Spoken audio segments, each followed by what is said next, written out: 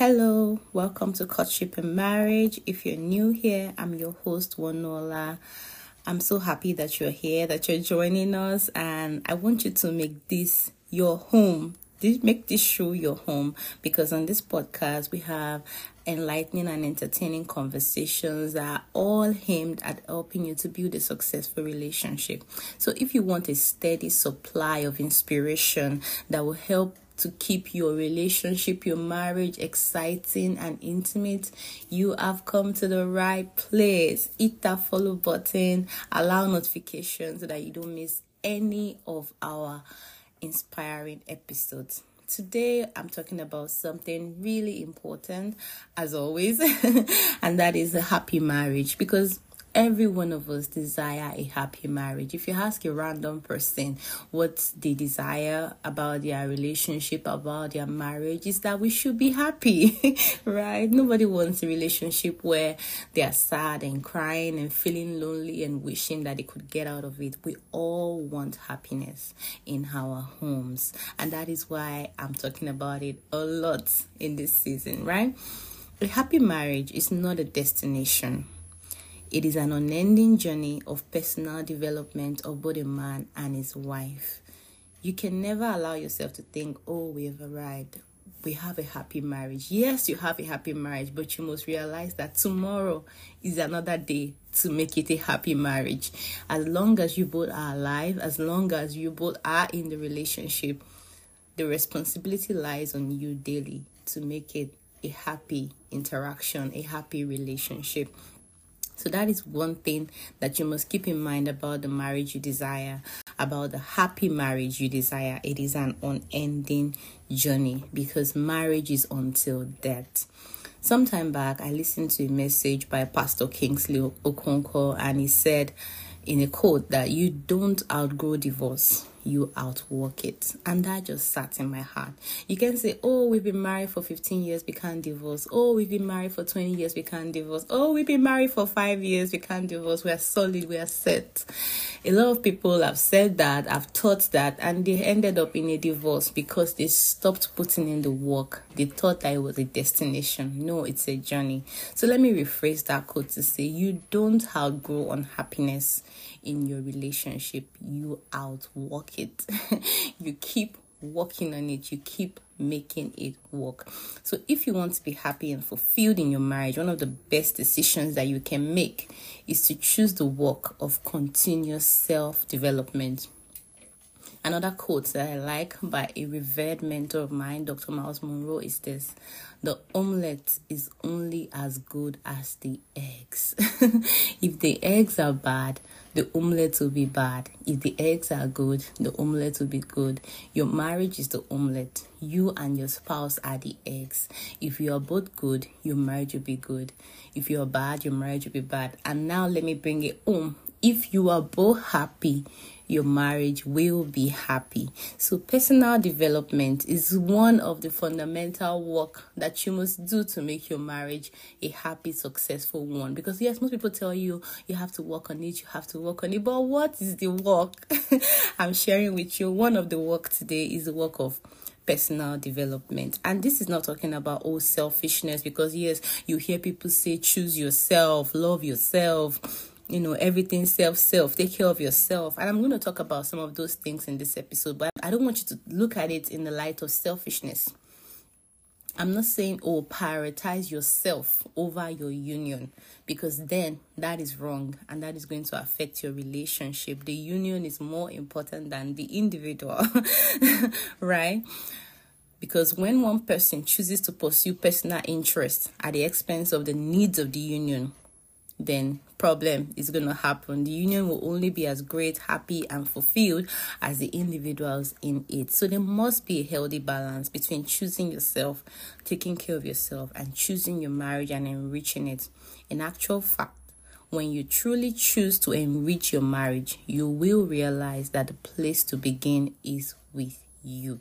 If you truly want a better marriage, the first person to work on is yourself. So how can you apply this to your daily life? How can you improve on yourself, work on yourself towards a better marriage? How can you begin to practice that now? The first thing is to maintain your individuality. You can only give to your union what you have within you. You can only give out of what you have. Therefore, choose to maintain your individuality by continuing to fan the flames of your interest and to pursue the dreams that are unique to you.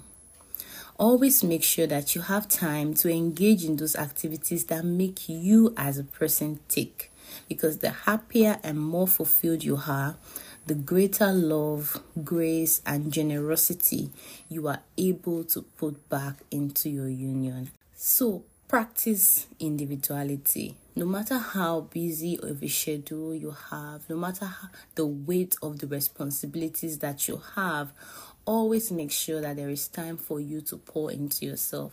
And this is so real to me because as a wife and a mom of two, I realized that on days when I wake up and my kids are the one that woke me up, maybe I slept late and they woke me up and I just jump right into activities, making breakfast, giving baths, getting ready for school, and I don't have any time for me. I'm usually more irritated, more frustrated. I'm unhappy inside of me because I know that, there is something I should have done. There is something for me, right? I didn't have any time to connect with God. I didn't have any time to pour into myself. And so I'm just giving out of an empty tank. And that is how most of us are throughout our days. We are giving on empty tanks. We are running on empty tanks. And that is not how to build a successful relationship. That is not how to raise emotionally balanced children, right? So because you will just be yelling, you'll be snapping, you'll be frustrated, you'll be irritated. That is not good for your life, for your family, for your marriage. So always make sure that you have that time, to pursue the things that matter to you, the things that makes you feel fulfilled as a person, not as a spouse, not as a parent, but as a person. For me, that means waking up early to pray, to meditate, to just allow God to fill me. It also means that I have to have time to write. I have to have time to inspire. I have to have time to record this podcast, because doing these things, they are the things that makes me feel fulfilled. And when I feel fulfilled, I have more grace. I have more generosity to show to my kids. I'm not going to be yelling at them. I'm not frustrated with them because I am fulfilled. I've been replenished by those things that I've done, so I have something to give to them. So that is why it is important that if you want to have a happy marriage, find some time or find a way to maintain your individuality. Find a balance between being a couple and being an individual. Yes. Also, remember that your spouse fell in love with you because of your uniqueness. So if you now sacrifice that uniqueness because you are married, you will be self-sabotaging, right? Your spouse wants to continue to see those things that make you unique, the reasons why he or she fell in love with you. I know how my husband feels when he sees me writing, when he sees me recording and stuff, and especially when he hears feedbacks from people that, I was blessed by this, I was blessed by that. He feels more in love with me because yes, that's the girl that I fell in love with. That is the girl that I married, right? So always make sure that your individuality still shines through. I know life is busy. Marriage and parenting make it busier, right? So if you don't want to forget about yourself, you have to literally put yourself in front of you, right? So make a vision board. Let your personal goals be placed where you can see them, so that the constant demands of marriage and parenting won't overshadow it. Find the time during the weekend when you are doing all your to-do lists. The best thing to do is put yourself on the to-do. What about me? What do I want to achieve that will be for me this week, right? What do I want to do that will pour into me this week? Put yourself on that to-do list, right? Another thing is to practice self-care. And we all know that, self-care is overflowed. We say it, but we don't practice it. Why? Because we don't schedule it. Schedule it. It could be an hour after your kids have gone to bed. It could be first hour in the morning for early birds like me. It could be 1 or 2 nights a week, right? It could also be a time that you've agreed upon with your spouse during the day that, okay, you watch the kids because this time is for me, right? Do your best not to watch TV or scroll endlessly through social media during these times, because those things will just drain you. Practice doing the things that really refresh you, like a warm bath, painting your nails, exercise, planning your goals, the things that really make you fulfilled. Dig deep beneath movies and social media. Dig deep to what are the things that fulfill me, what are the things that refresh me, right? What are the things that I can do to become the woman I dreamed of becoming? So yes, a little reading should fit into that, because you want to expand your knowledge, you want to increase your wisdom bank, right? So the goal is not just relaxation. When we talk about self-care, the goal is personal development. So find activities that check both boxes for you.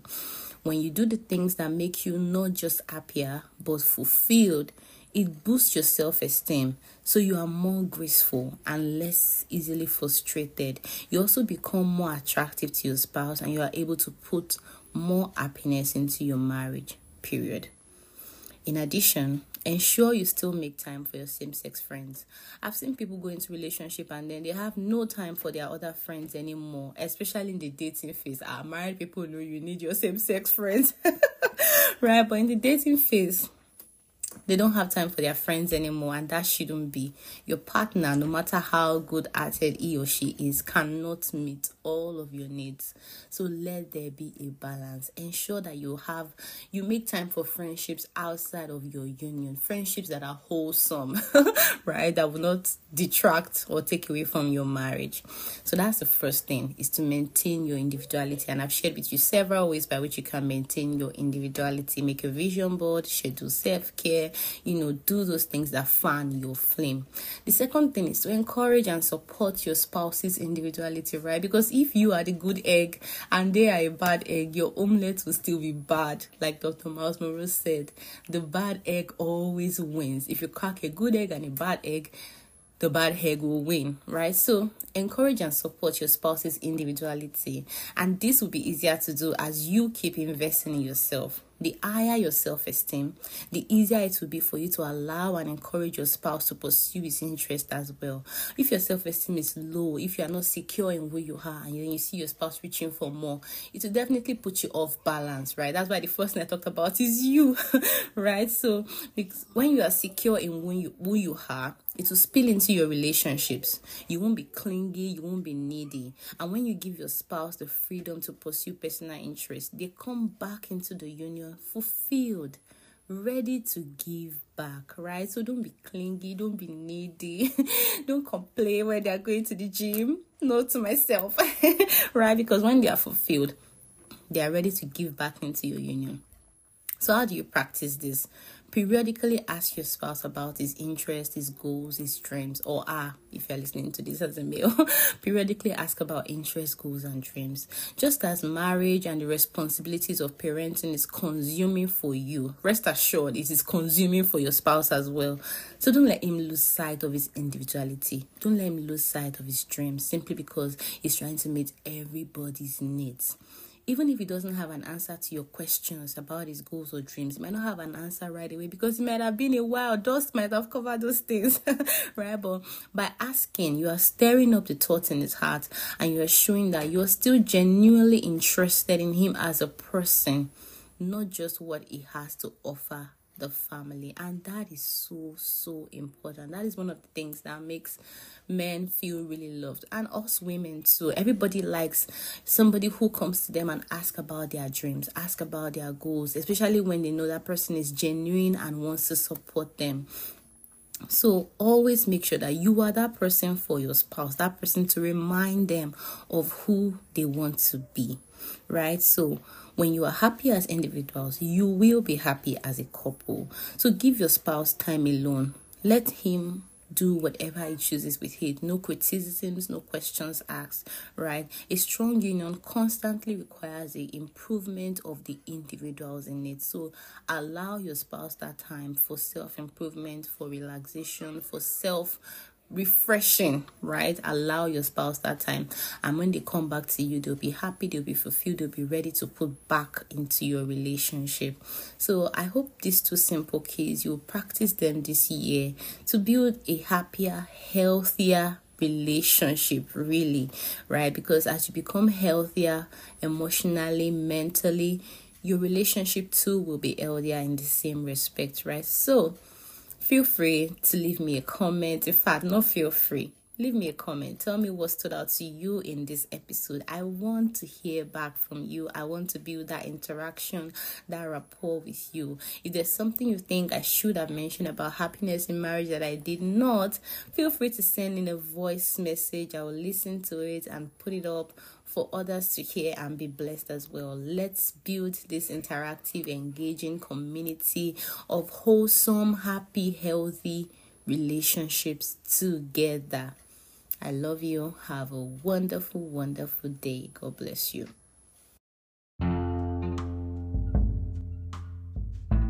I'm sure you were inspired and enlightened by what you heard.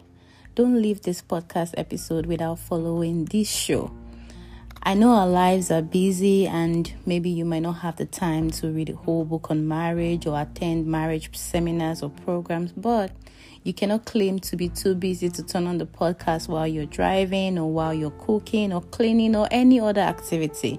So make Courtship and Marriage Podcast your go-to for inspirational, encouraging, enlightening content that will help you build that beautiful, godly, successful marriage that you desire.